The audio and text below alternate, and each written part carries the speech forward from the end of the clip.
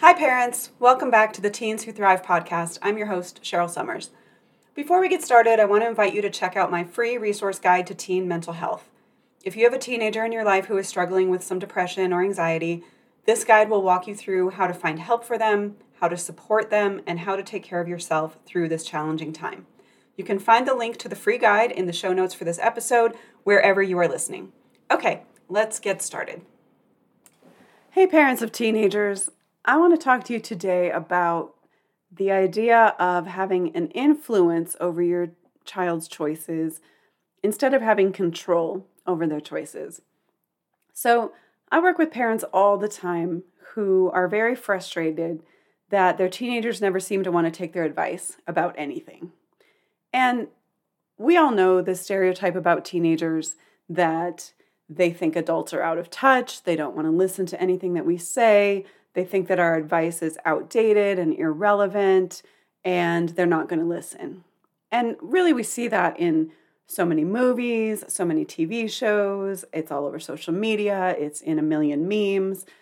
And so this is kind of the image that we have of teenagers, that it's normal for them to reject any advice or input from adults. But I want to tell you that as a teen therapist, I've worked with dozens and dozens of teenagers over the years who actually tell me something different. What they tell me is that they really do want input from their parents. They really do value their parents' advice. But what happens is that every time they approach their parents, or at least in their mind, this is their impression of how it goes, every time they approach their parents, they feel like they immediately get told what to do, or they get lectured, or they get some kind of life lesson, or they get a story from 30 years ago that doesn't feel very relevant. So when this happens often enough, they start to feel like I'm not going to go to my parents for solutions because I don't feel like it's helpful. And so we're kind of at this impasse, right? Where like teenagers do maybe want your advice, but they don't know how to ask for it, or they don't feel like they're getting feedback in a way that's helpful. And then when I talk to parents, what strikes me is that they often approach this as this like binary choice, and they see two different extremes for how this is going to go. They see one option where they can be really, really controlling, and they tell their teenager what to do and how to do it and when to do it, and you're going to do it my way, and it's because I said so, and it's very, very controlling. And they worry that if they don't do it that way, then the opposite choice is for it to just be a free-for-all, where their teenager is doing whatever they want, whenever they want, and making lots of terrible, terrible choices. And of course, they don't want that, so then they revert back to this very controlling stance. And so what I want to offer you today is that there really is a middle ground between being really controlling and letting your teenager's life be a free-for-all. And what I call that middle stance is the opportunity to be an influence in your teenager's life. Instead of being controlling, to be in a position of influence. And what do I mean by that? When you are a person who has influence in your teenager's life, that means that they see you as someone who has valuable things to offer. They are more likely to be interested in your ideas. They might be more willing to try your advice and your strategies, right? They see you as someone influential and valuable in their decision making. So that sounds great, right? That's really ultimately what we want. So how do we accomplish that? How do we escape this pull to be really controlling and escape this fear of just a free-for-all where they do whatever they want? And we arrive in the middle at this position of being influential in their lives. So what I'm going to share with you today are the 3 steps that I teach parents in my practice for how to accomplish this idea of being an influence in your teenager's life and letting go of control and not letting them do whatever they want, but being in a position of influence. So for the sake of walking through these steps, we're going to imagine that your teenager has approached you with a dilemma that they have about which summer job to take. Let's say they've interviewed for a few jobs. they've been offered 2 or maybe 3, and they're really struggling with which one to take. And so they are approaching you and telling you about this dilemma that they're facing. Okay, so that's the scenario we're going to work from. So with that scenario in mind, here are my 3 steps for how to have some influence over your teenager's decision. So step number 1, we as parents need to get better at listening. We just do. We need to learn how to listen.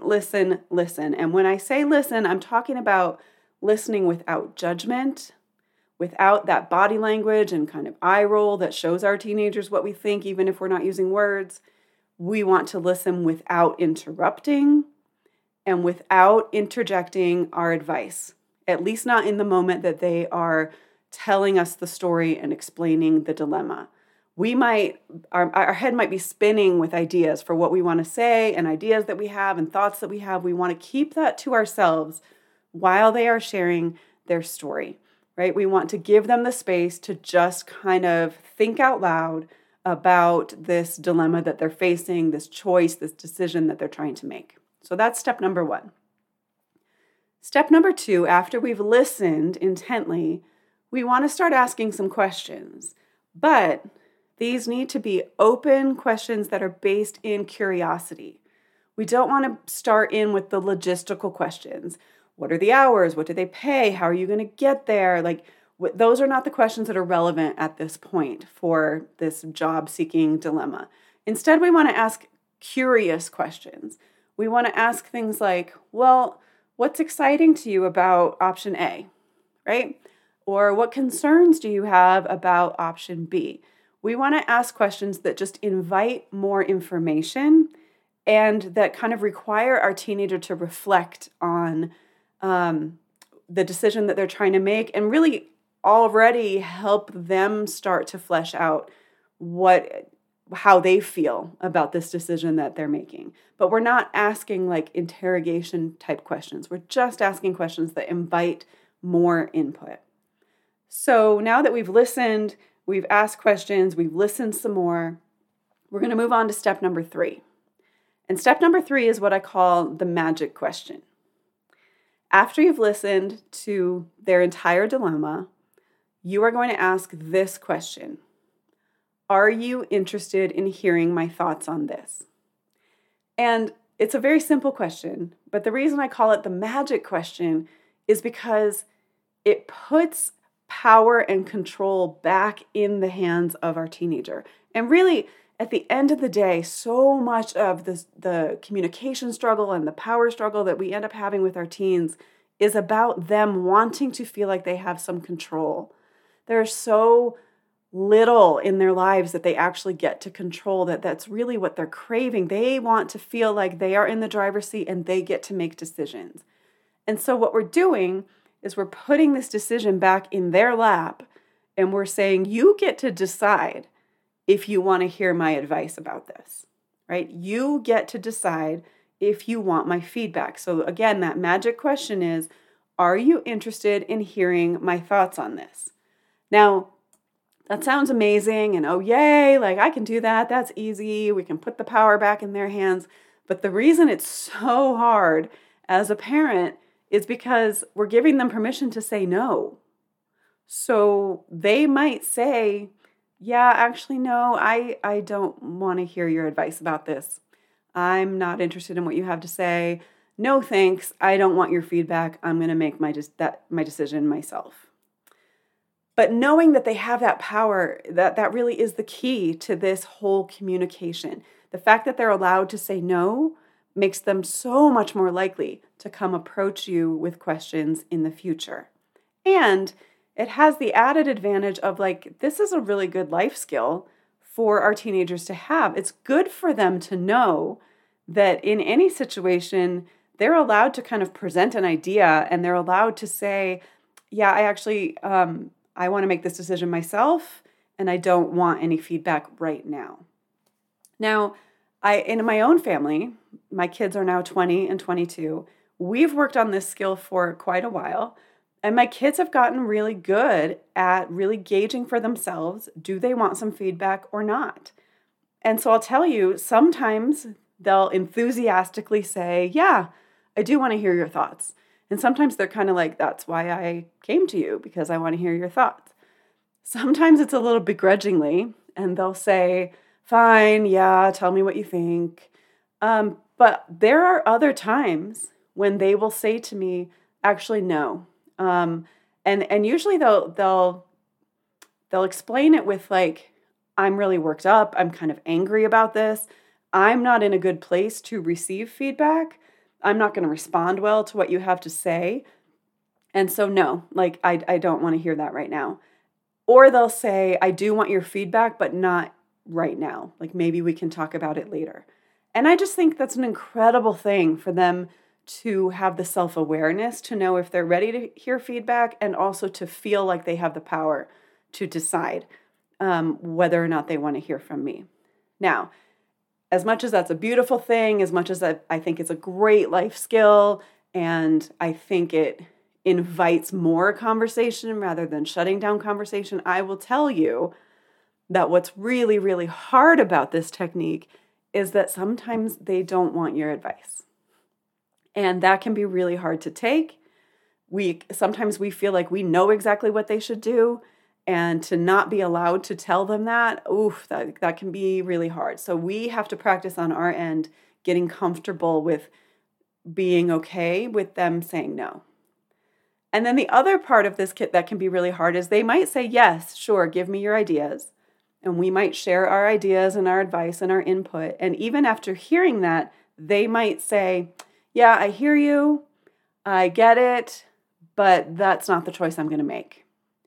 And again, we have to learn how to be okay with that. Now, I want to throw in a caveat about this, and I want to clarify, I'm not talking about choices that have to do with their safety. They don't get to make choices that are going to put them in a position that's not safe. As I mentioned earlier, that's a moment where we are allowed to be controlling, and we need to go into that, you're going to do it because I said so mode. I'm not talking about decisions like that. But a decision like this, they're trying to decide which job to accept. Or maybe they're trying to decide whether to end a relationship that they're in. Or whether or not to take AP courses or to not take AP courses. Maybe they're trying to decide if they want to continue on a team that they've been playing on. And then, of course, the big one, they're trying to make decisions about what to do after high school. We want to put ourselves in a position where they value our feedback, or at least they feel comfortable coming to us with this dilemma, and being at least open to listening to our advice, knowing that they don't have to take it. I think the knowing that they're allowed to reject it is what makes them more willing to approach us and to talk to us about it.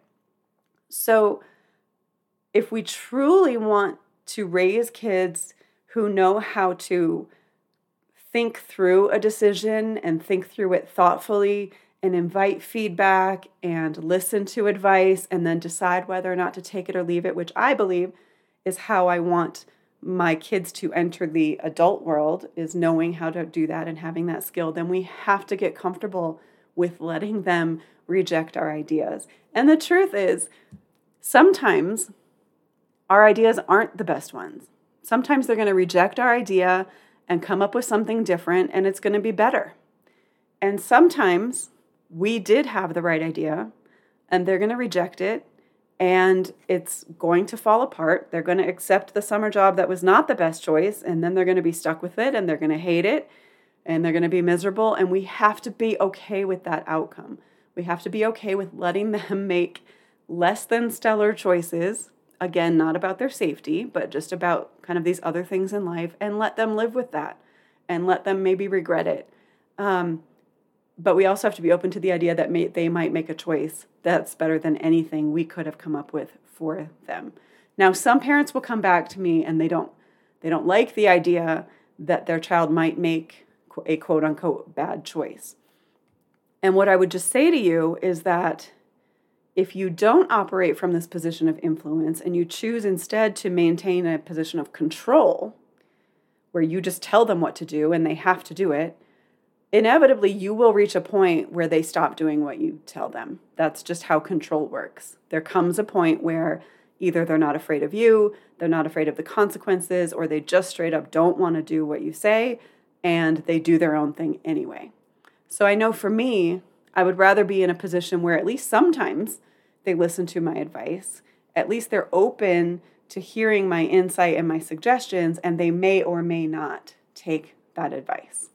So I would love for you to give this a try with your own teenager, especially when they're really grappling with a decision and they have approached you. Maybe they haven't asked for advice, but they're just kind of venting or talking through this choice that they're trying to make.